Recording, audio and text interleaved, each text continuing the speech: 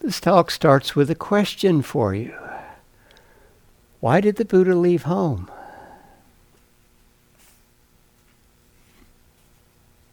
I mean, come on. Surely somebody has some idea why he left home. Because he couldn't not leave home. Okay. Why did the Buddha leave home?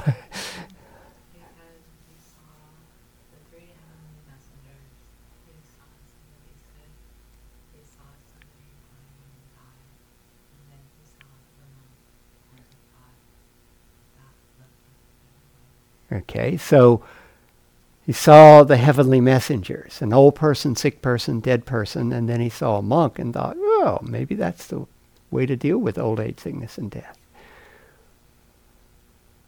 See some nodding. He wanted to find out the cause and cure of suffering. He wanted to find out the cause and cure of suffering. Any others? Okay, so the story of seeing the old person, sick person, dead person, and the monk is in the suttas, but it's not the Buddha. It's a previous Buddha named Vipassi. Siddhartha Gautama is not recorded as having done that. Now, the three heavenly messengers do appear in the suttas. And the Buddha is talking to someone and says, haven't you seen the three heavenly messengers? Haven't you ever seen an old person, sick person, dead person? So certainly the concept is in there, but it's not recorded in the suttas that that's what happened to him. That is the mythology that we all get. It's quite interesting to actually read the suttas and find how much of what we know is mythology and how much is actually there. There's a sutta in the Atthika Vagga. The Atthika Vagga is book 4 of the Sutta Nipata. It literally means the book of eights.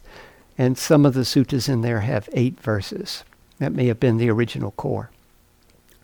There's a new, absolutely brilliant translation of the Atthika Vagga out called The Buddha Before Buddhism, translated by Gil Fronsdal. Highly recommended. He's got a great commentary for each of the suttas, as well as a very good translation. I'm going to read you the beginning of number 15 from the Atthika Vagga, which is entitled The Discourse on Being Violent. Violence gives birth to fear. Look at people and their quarreling. I will speak of my dismay and the way I was shaken. Seeing people thrashing about like fish in little water, and seeing them feuding with each other, I became afraid. Does any of this sound relevant to today? The world is completely without a core. Everywhere things are changing. Gil gives a different literal translation in the footnote. Everywhere things are changing. All directions are in motion. Wanting a place of my own, I saw nothing not already taken. The Buddha was a Sakyan. The Sakyans were a warrior culture. They were vassals of the king of Kosala. They were a proud and independent people. And, well, they didn't particularly enjoy being vassals of the king of Kosala, but that was their lot. They rebelled in some sneaky ways that actually eventually caught up to them. When you think of a warrior culture, it was probably a macho culture. People were quarreling everywhere. Everybody trying to get their own way. Right? We think of India, you don't really think of a warrior culture or a macho culture so much. But that's where the Buddha grew up. right? And he saw people quarreling. Everything was upset. I felt discontent at seeing only conflict to the very end, or only conflict everywhere I looked, as far as I could see. Then I saw an arrow here, hard to see, embedded in the heart. Pierced by this arrow, people dash in all directions. When the arrow is pulled out, they don't run, they don't sink. I would say the Buddha left home looking for peace. Right? Yeah, peace, the lack of peace is certainly dukkha, and he was looking for the end of the lack of peace. Now, the sutta goes on, it's really quite beautiful in describing, what you can do to find some peace. The overriding theme of the Atthakavagga, these 16 suttas, we could say is not holding to fixed views or not getting entangled in views and opinions. If you're not entangled in views and opinions, then you don't get caught up in quarrels and disputes. And this is how the Buddha apparently found peace, because that's certainly what he's describing in the Atthakavagga.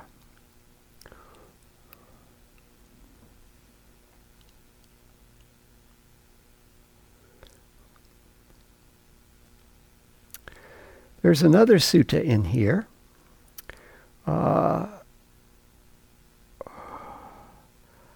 It's number 11 in the Atthakavagga. And it's the discourse on quarrels and disputes. If I had to pick my top 3 suttas of all time, it would make the list. You probably haven't heard this sutta. It's not very well known. But I'll try and explain, what it's talking about. And maybe there'll be some things in here that can be helpful for us in this time of quarrels and disputes. There's a questioner who asks, from where come quarrels, disputes, despair, and sorrow, as well as selfishness, pride, conceit, and malicious speech? From where have they come? Please answer us.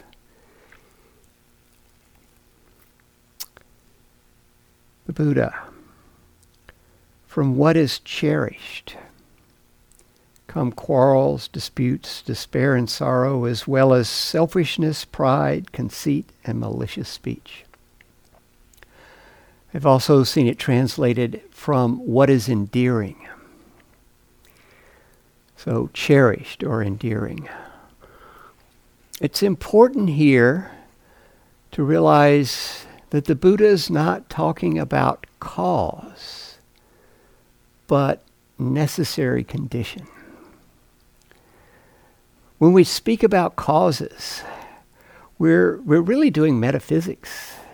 The cause of something is this other thing. The Buddha wasn't a metaphysicist. He wasn't trying to explain how the world worked. He was trying to find an end to dukkha. He was looking for a necessary condition for the arising of dukkha. Now, you know about necessary conditions? A necessary condition for the lights to be on is the light switch be turned on, right? It's not a sufficient condition.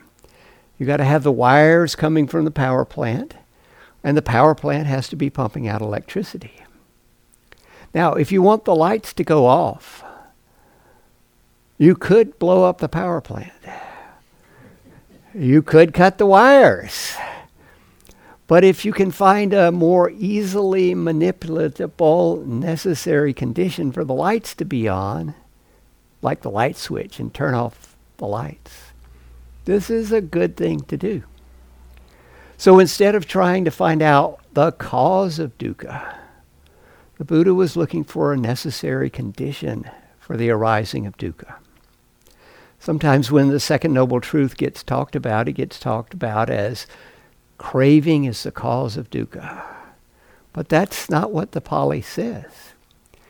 The Pali says that dukkha arises dependent on craving. In other words, craving is a necessary condition for the arising of dukkha. Right?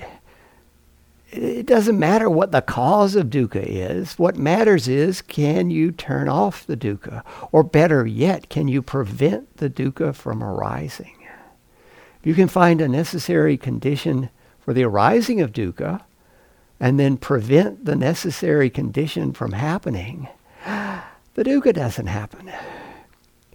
One way to keep the lights from being turned on, you could tape the light switch down, right? Tape it down really solidly so nobody can turn it on. No lights come on. If you could tape down your craving so it never came on, you wouldn't have any more dukkha. A little hard to do, but at least it's a starting point. So really the questioner is asking here, when he says, from where do these things come? And the Buddha answers, quarrels and disputes arise from what is endearing. He's providing a necessary condition for quarrels and disputes.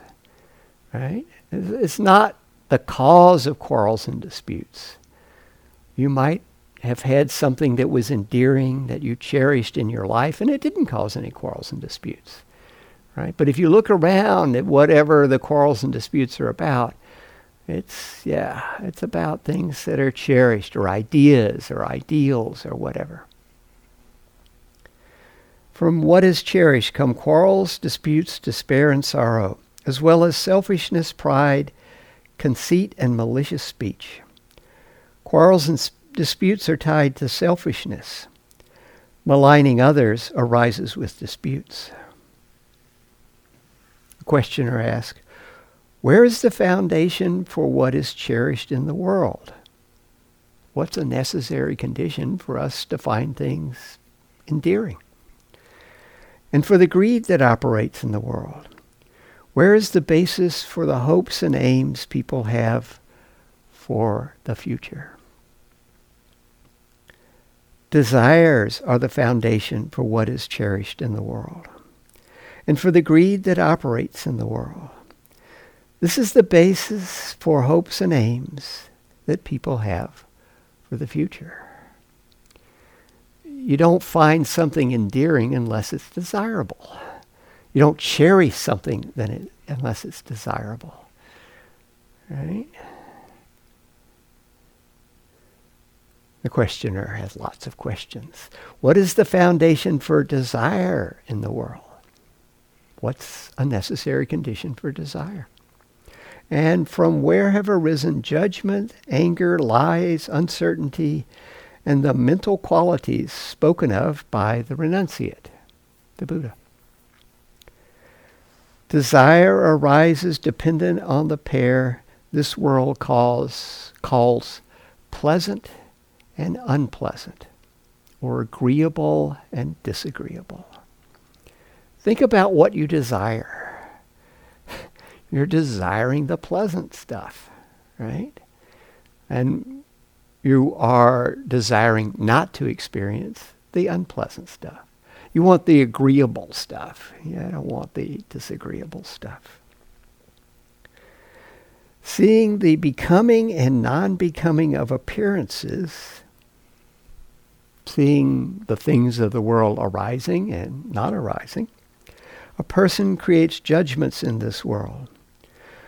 When these pairs exist, so these pairs, pleasant, unpleasant, becoming, not becoming, the states of anger, lies, and uncertainty.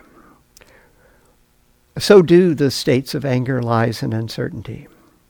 Whoever is uncertain should train in the way of knowledge. For it is from having known that the renunciate spoke of mental states. Train in the way of knowledge. We could also translate that as, go do insight practice. right? Because the insight practice is to give you insight into what's actually happening. That's usually phrased as insight into what's things as they are, insight into things as they are. But as I said, I'm fond of looking at it in terms of verbs rather than nouns. So insight into what's actually happening. Train in the way of learning, of gaining knowledge into insight, into what's actually happening. Where is the foundation for what is agreeable and disagreeable? What's a necessary condition for finding things pleasant and unpleasant? What must not exist for these to not occur? Perfect way of phrasing necessary condition. Tell me, where is the origin for whatever is meant by becoming and not becoming? Sense contact is the foundation for pleasantness and unpleasantness. If you don't get sensory input, you don't find things pleasant or unpleasant. Right? There's an absolutely fabulous painting hanging in the house a quarter mile down this way. When you look at it, you're just overcome with pleasure. Right? You agree? Well, you have no idea. You've never seen that painting. I could be making the whole thing up, right? It's only when you get the sense contact and you look at it and it produces a painting. And yeah, I was making the whole thing up. Sense contact is the foundation for pleasant and unpleasant. With the non-existence of contact, these don't occur. This is the basis for whatever is meant by becoming and not becoming. Something doesn't become unless you sense it there. Right? There's the necessity of actually sensing before you can really say something is become or something is not become. Where is the foundation for contact in the world? What's a necessary condition for contact? From where does grasping arise? With the non-existence of what does selfishness not occur? With the non-becoming of what does contact not occur? Contact is dependent on nama rupa. Nama, we often see that translated as mind and rupa as body. Turns out that's not really such great translation. Contact is dependent on name and appearance. Nama literally means name. Nama for this is water bottle, right? Appearance is it looks like this, right? Nama is your primary mode of transportation, which I'm assuming for a lot of people is a car. Maybe for some of you it's a bicycle or a bus, right? When I say it, you get some sort of picture. You picture your car or your bicycle or a bus, right? Okay. There was no appearance of it. It was just the nama, right? And if I had something you had never seen before and I held it up, you wouldn't know it's nama, but you would say, oh, what is that thing that just appeared, right? That's the appearance. Contact is dependent on nama rupa, name and appearance. Longing is the basis for grasping. When longing doesn't exist, selfishness doesn't occur. With the disappearance of appearances, contact doesn't occur. With the disappearance of rupa, form, body, appearances probably makes a whole lot more sense. If something doesn't appear, then you're not going to get a sense contact of it. That makes sense, right? So what have we got so far? We got quarrels and disputes. That's dukkha, right?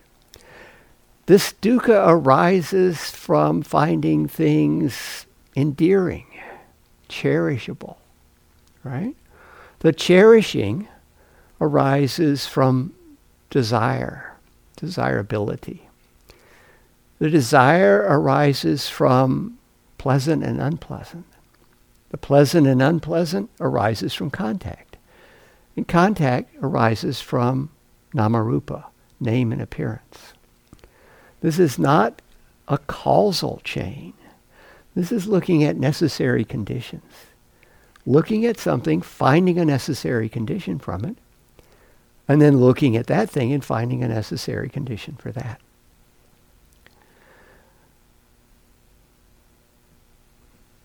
In a sutta, I believe it's number 28 in the Middle Length Discourses, the Buddha's chief disciple, Sariputta, quotes the Buddha as saying, "One who sees dependent origination sees the Dhamma.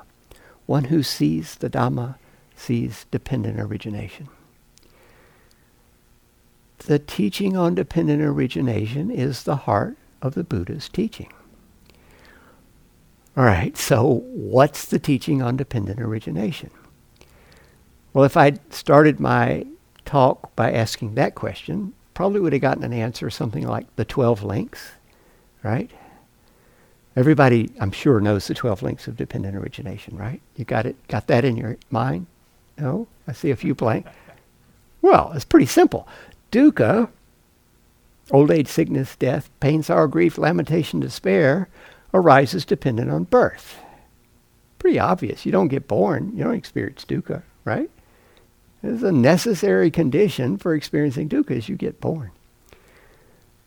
Being born is dependent on becoming. Becoming is dependent on clinging. Clinging is dependent on craving. Craving is dependent on Vedana. Vedana is dependent on sense contact. Sense contact's dependent on senses. Senses are dependent on namarupa. Namarupa is dependent on consciousness. Consciousness is dependent on sankharas, fabrications, concoctions. Fabrications are dependent on ignorance. That's how the 12 items are linked together. This is what most people think of when they think of dependent origination. What does that mean? What's the interpretation of those 12 links? Yeah, right. There have been books written on that. There's lots of views and opinions about what that means. The Visuddhimagga, which is a commentary from about 500 AD, says that it describes 3 lifetimes. I don't buy that. You know why? Well, there's no evidence in the suttas that it means that. And there's evidence that the Buddha had something else in mind. Let's run through this again. Dukkha arises dependent on birth, becoming, clinging, craving, Vedana, sense contact, senses, namarupa. Does that sound familiar, like something you might have heard recently? Dukkha, instead of old age, sickness, and death, is quarrels and disputes, arises dependent on finding things cherishable. Cherish, that sound a little like clinging. Things you cling to, you cherish those. That's why you're clinging to it, right? Kind of similar. Things are cherishable, endearing, because they're desirable. Desire sounds somewhat like craving. Yeah. Desirable arises dependent on it is pleasant, it is not pleasant. Vedana, pleasant, unpleasant, neither. That's pretty close, right? Vedana arises dependent on contact. It is pleasant, it is not pleasant, arises dependent on contact. Exactly the same word. Pasa. Right? Contact arises, well, in some of the recensions of the links of dependent origination, the senses aren't mentioned. Right? The senses seem to be a later addition there. It arises dependent on namarupa. It would appear that this sutta, this Quarrels and Disputes Sutta in the 4th book of the Sutta Nipata, is a very early teaching of dependent origination. In fact, I've gone so far as to claim it's the original teaching on dependent origination. The Atthakavagga appears to be very early. It appears to be the teachings the Buddha was giving before they invented Buddhism. Oh, good title for a book, right? Okay.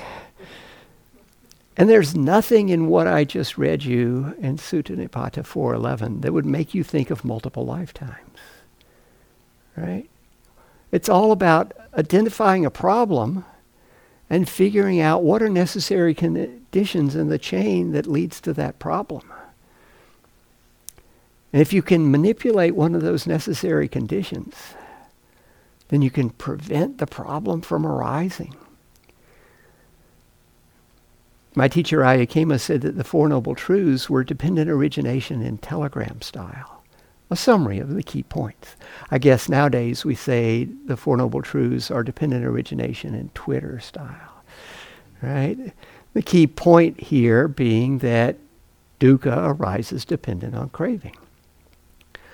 But as I mentioned before, I tell you don't crave, you'll probably still go crave. You've got to learn to not crave. And this is what the practice is about. One way to prevent the craving is mindfulness. Remember, sense contacts arise, and it actually turns out sense contacts are going to produce Vedana. Sense contact is a necessary and sufficient condition for Vedana. 1/10 of a second later, you're going to categorize the sense contact as pleasant, unpleasant, or neither. Right? And now there's a gap before the onset of craving. And if you're mindful of your Vedana, second establishment of mindfulness, you can get in there and enjoy the pleasant and deal with the unpleasant without getting sucked into craving. And if the craving doesn't happen, well, that was a necessary condition for dukkha. No dukkha. Right? This mindfulness of Vedana is extremely important. It's the first opportunity you really got to get in there and deal with things. Right? You're going to get sense contacts. You're sitting in here, you're meditating away, and somebody coughs, and it messes up your meditation. Right? You left your ears turned on. You're going to get the sense contacts. You can't walk around without looking where you're going. They're going to be sense contacts. But the sense contacts are going to generate Vedana. And you do have a chance of dealing with the Vedana and not getting lost in craving, which, is a setup for dukkha. Now, I want to go back to this sutta. I think I made the point I really want to make so far. All right, so we could stop right now, but hey, left some time on the clock. I'm going to keep going because the rest of the sutta is really quite interesting as well. So, contact is dependent on name and appearances. Longing is the basis of grasping. When longing doesn't exist, selfishness doesn't occur. With the disappearance of appearances, the disappearances of rupa, contact doesn't occur. Now the questioner has got a slightly different line of questioning. Associated with what do appearances disappear? How do we not have appearances appear? How do pleasure and pain disappear? Tell me this. I'm motivated to know how they disappear. And now comes a rather cryptic verse. Appearances disappear when not conceiving concepts, not conceiving false concepts, not non-conceiving, and not conceiving disappearance. This is because conceiving is the basis of conceptual proliferation. Okay, that's Gill's translation, except he said conceptual differentiation. I like conceptual proliferation. On my website, I have like 6 different translations of this particular verse. The operative word here is sanya. If you're familiar with the 5 aggregates, right? First aggregate is, rupa, right? We got that one. Rupa, and then vedana, and then sanya, which we usually translate as perception, and then sankhara, which I want to translate as mental activities in this context, and then vijnana, consciousness. So, by not sanyaing sanyas, not sanyaing false sanyas, not non-sanyaing, not sanyaing disappearance. Well, that probably didn't help a lot. I've seen it translated with perception, not perceiving percepts, not perceiving abnormal percepts, not non-perceiving, not perceiving what has disappeared. No matter what we do with it, it's a very cryptic verse, right? But I think it's pointing to something. The fact that Gil translated sanya as concept, I think is absolutely brilliant. I want to translate sanya as conceptualization, because I'm hooked on, trying to do verbs rather than nouns. I think what the Buddha is pointing to here is we get lost in our concepts, right? There's a sense contact, and it produces vedana. And then we've got to figure out what's going on here. We got some hints as to whether it's pleasant, unpleasant, or neither. And now we got to identify what's going on. And by conceptualizing the sense contact, or actually conceptualizing the source of the sense contact, then we've got a handle where we can identify what's going on and start manipulating it. That's called thinking and emoting and memory and all sorts of conceptual proliferation. Right? And so what the Buddha is saying is that appearances don't appear if you don't get to doing your usual conceptual thing. Appearances disappear by not doing ordinary conceptualization, by not doing abnormal conceptualization, by not ceasing conceptualization, and by not conceptualizing what has disappeared. Indeed, conceptualizing is the source of mental proliferation. Now, I've studied this verse actually for years, multiple times. Find a new translation. Oh, good. I have a website that's got all of them right beside each other, a web page there. I'm still puzzling around it. But I got some ideas, and maybe there's some other suttas that can help. Right? But let's finish this one first. The questioner says, "You've explained what we've asked. We ask another question. Please answer. Do learned ones say highest purity of the spirit goes only this far, or do they say it is something more than this? Is this it? Is this the ultimate? This conceptualizing in a different way? Is that the highest there is, or is there something further?" Some learned ones say that the highest purity of spirit goes only this far. But some who claim to be expert explain it occurs at the time when there is no residue of grasping.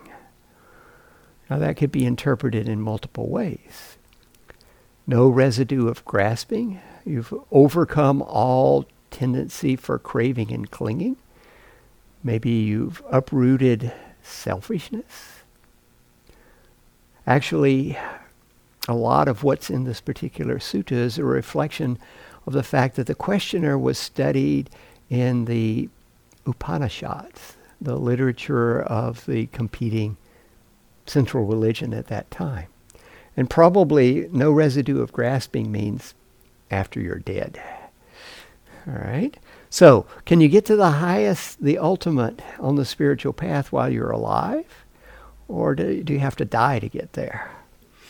So some say the highest purity comes while you're alive, and others say it doesn't happen till you die. Knowing both of these claims are conditional, right? They're not without conditions. They've been hammered out by reasoning. A sage investigates conditionality. A sage investigates dependent arising. Knowing, the liberated one doesn't get into disputes. This wise one doesn't associate with becoming or not becoming. Right? It's still a little cryptic there. But basically the Buddha is saying, don't get caught up in views and opinions. You don't know whether the highest thing on the spiritual path occurs before you die or after you die. But, investigate the fact that those ideas are conditionally arisen. The investigation of conditionality is going to pay off big time.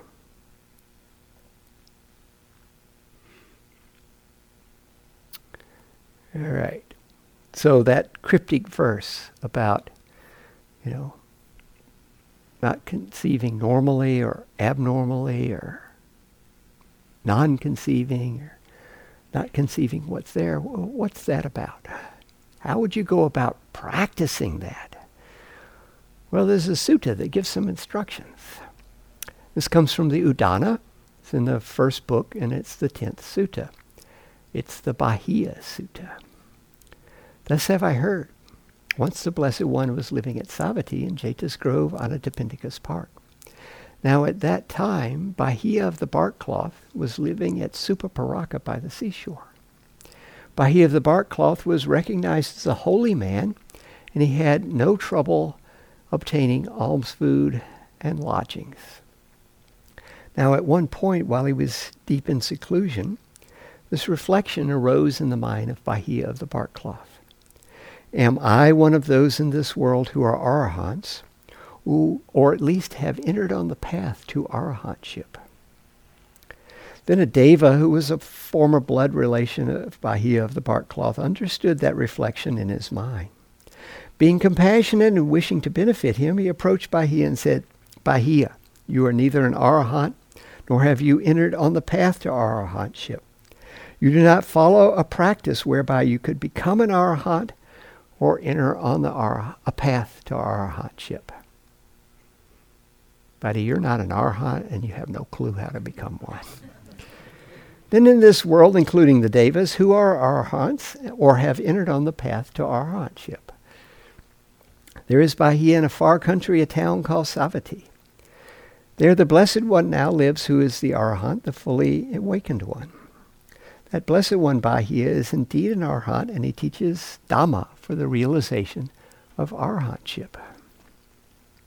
Then Bahiya of the Bark Cloth, profoundly stirred by the words of that deva, then and there departed from Supaparaka, stopping for only one night everywhere along the way. All right, so he was in a hurry. He'd go all day, and then he would stop overnight, and then the next day he didn't hang out. He got up and he went another, and he stopped someplace else. Sometimes this gets mistranslated. He did it in a day and a night. That's a mistranslation. Bahiya went to Savatthi, where the Blessed One was staying. At that time, a number of bhikkhus were walking up and down in the open air. So he arrives at Jeta's Grove on Anathapindika's Park, and he sees a bunch of monks doing walking meditation. Then Bahiya of the Bark Cloth approached those bhikkhus and said, Where, reverend sirs, is the Blessed One living, the arhat, the fully awakened one? We wish to see him. The Blessed One, Bahiya, has gone for alms food among the houses. He's gone into town to get something to eat. Then Bahiya hurriedly left Jeta's Grove. Entering Savatthi, he saw the Lord walking for alms food. Pleasing, lovely to see, with calm senses and tranquil mind, attained to perfect poise and calm, controlled, a perfected one, watchful with restrained senses. The picture we get of the Buddha is that if you encountered him, he had charisma that just shone without him doing anything. And he's just walking around with his begging bowl, and you're like, whoa, look at this guy. Right? So Bahiya recognized the Buddha right away. On seeing the Blessed One, he approached, fell down with his head at the Lord's feet, and said, "Teach me Dhamma, O Blessed One, teach me Dhamma, so that it will be good for my good and happiness for a long time." Upon being spoken to thus, the Blessed One said to Bahia of the bark cloth, "It is an unsuitable time, Bahia. We have entered among the houses for alms food."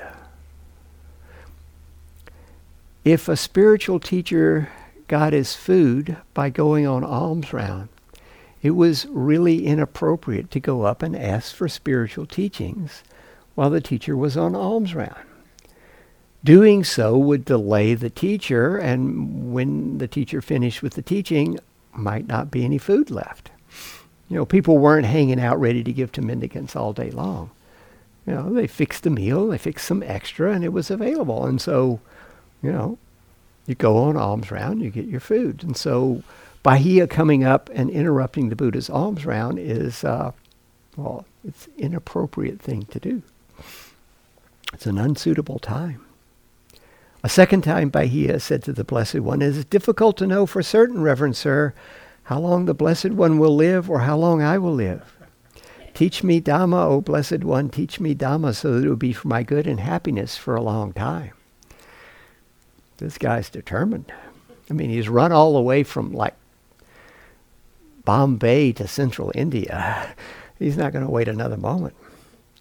"It is an unsuitable time, Bahia. We have entered among the houses for alms food." A third time Bahia said to the Blessed One, "It is difficult to know for certain, Reverend Sir, how long the Blessed One will live or how long I will live. Teach me Dhamma, O Blessed One, teach me Dhamma, so that it will be for my good and happiness for a long time." Now sometimes, if you ask the Buddha very nicely 3 times, even if he turned you down the first 2 times, he might grant your request. Herein, Bahia, you should train yourself thus. In seeing, there will merely be seeing. In hearing, merely hearing. In sensing, merely sensing. In cognizing, merely cognizing. In this way you should train yourself, Bahia. When, Bahia, for you in seeing there is only seeing, in hearing only hearing, in sensing only sensing, in cognizing only cognizing, then, Bahia, you will not be with that. When you are not with that, you will not be in that. When, Bahia, you are not in that, then, Bahia, you will be neither here nor beyond nor in between the two. Just this is the end of dukkha. I've also seen it translated, when you can do in seeing, there's only seeing, etc., then you will not be in that, you will not be in this, and you will not be in between. Just this is the end of dukkha. Does that sound like maybe not getting caught up in concepts? Yeah, maybe. Now, through this brief Dhamma teaching of the Blessed One, the mind of Bahia of the bark cloth was immediately freed from the asavas without grasping, the taints, influxes, intoxicants, the things that keep us pinned to the wheel of samsara. Then the Blessed One, having instructed Bahia with this brief instruction, went away. Now, I looked around the room when I read this out, and I didn't see anybody here getting fully awakened. The Buddha probably had a better delivery. Or maybe Bahia had a different background. How did the Buddha know to give this brief instruction to this guy so that he woke up completely? This is pretty amazing. Okay, what's his name? Bahia of the bark cloth. The guy is dressed like a tree, right? He's wearing bark clothing. He looks like a tree. Now, if you're walking down the street and you see some guy wearing an orange bed sheet and has a shaved head, what do you think? Buddhist monk, right? Okay. You see some guy walking down the street dressed in bark cloth clothing in ancient Savatthi, you're going to know right away, follower of the Brihadaranyaka Upanishad. Okay, the Brihadaranyaka Upanishad, one of the Upanishads, one of the ones that was very prominent at the time, probably the one the questioner had studied when he was asking in the previous sutta. That Upanishad makes a big deal about trees. And so Bahiya is so dedicated to that, he's dressed like a tree. And furthermore, in the Brihadaranyaka Upanishad, it says something like, in seeing there is the unseen seer. In hearing there's the unheard hearer. In sensing the unsensed sensor. In cognizing the uncognized cognizer. This is your Atman, your soul, yourself. The Buddha goes, no man, in seeing it's just seeing. In hearing it's just hearing. He knew the practice he had been doing by the way he was dressed. And as the Buddha so often did, he takes something that his questioner already knows and he just tweaks it, shifts it 90 degrees. And it was enough so that Bahiya woke up. This is an incredibly powerful practice, even if you're not a follower of the Brihadaranyaka Upanishad. I recommend it again when doing walking meditation. I'm sure you've all done lots of walking outside of time ever since I recommended that 2 days ago. So now I got another one for you. Go for a walk, and can you rest in seeing, just seeing? All you see is seeing. You don't see tree and other yogi or anything else. There's just seeing. And there's a sound and you're just hearing. Not hearing car or truck or airplane or bell or footsteps. In sensing, in smelling, it's just smelling. And if a thought comes by, it's just thinking. Just cognizing, right? Can you actually step back far enough to rest in that? It's a good thing to do while walking. It's a very difficult thing to do sitting there with your eyes closed. Real hard to work on the seeing part. Okay? But it's another practice to undertake. It's a very powerful practice. If you've played with walking outside of time, you've sort of got a nice preliminary for working with that. All right? Not long after the Blessed One's departure, a cow with a young calf attacked Bahiya of the bark cloth and killed him. This was a hazard at the time of the Buddha, sort of like drunk drivers today. What happened to old Joe? Oh, he was coming home from Sangha one night and a drunk driver T-boned him, killed him. Right? Well, that didn't happen in the time of the Buddha, but they didn't fence in their cows. You know, go for a walk. Some cows over here. Some cows over here. Calf over here. Must belong to that cow. You walk between it. Nope, belong to that cow. Done. Not only happened to Bahiya. There was a former king of Taxila who resigned his kingship to go study with the Buddha.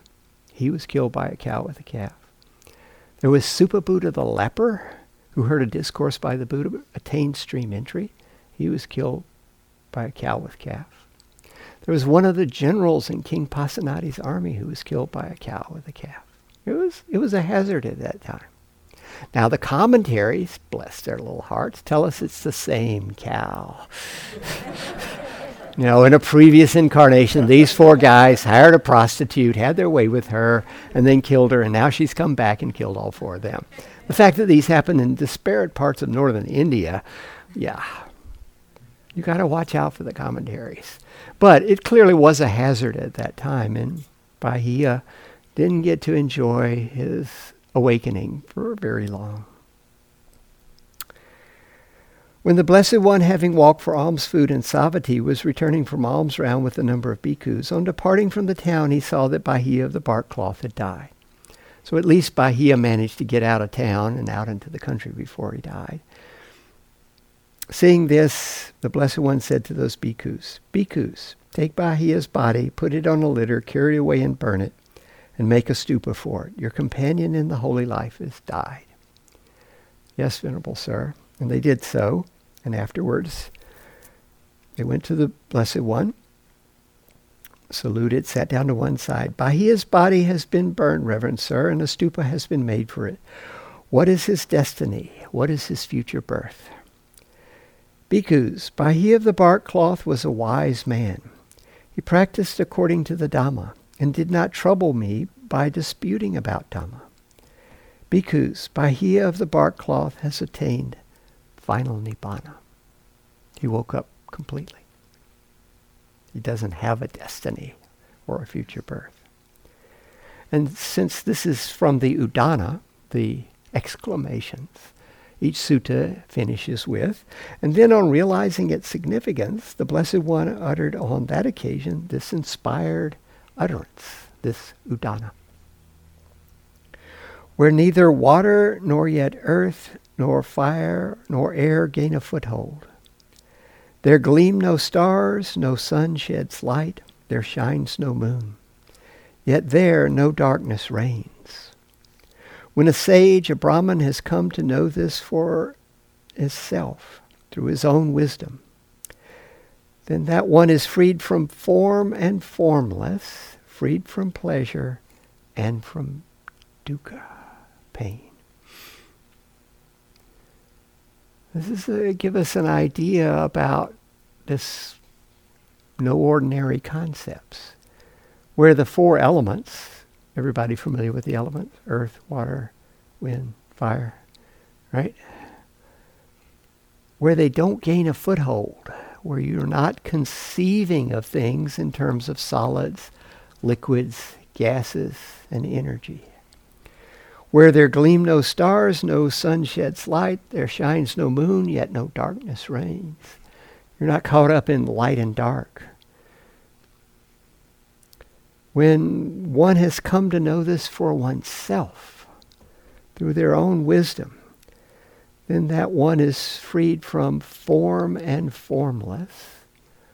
We could say freed from appearances and names. Freed from pleasure, freed from pain. Right? So this is really pointing to not getting lost in dualities. There's a lot of dualities out there, high and low, good and bad, good and evil, useful and not useful. You want to get free, you got to not get lost in the dualities. You want some peace? You're not going to find peace out there. Out there is full of dualities. And they're getting, well, further and further apart as time goes on. It's a crazy time that we live in.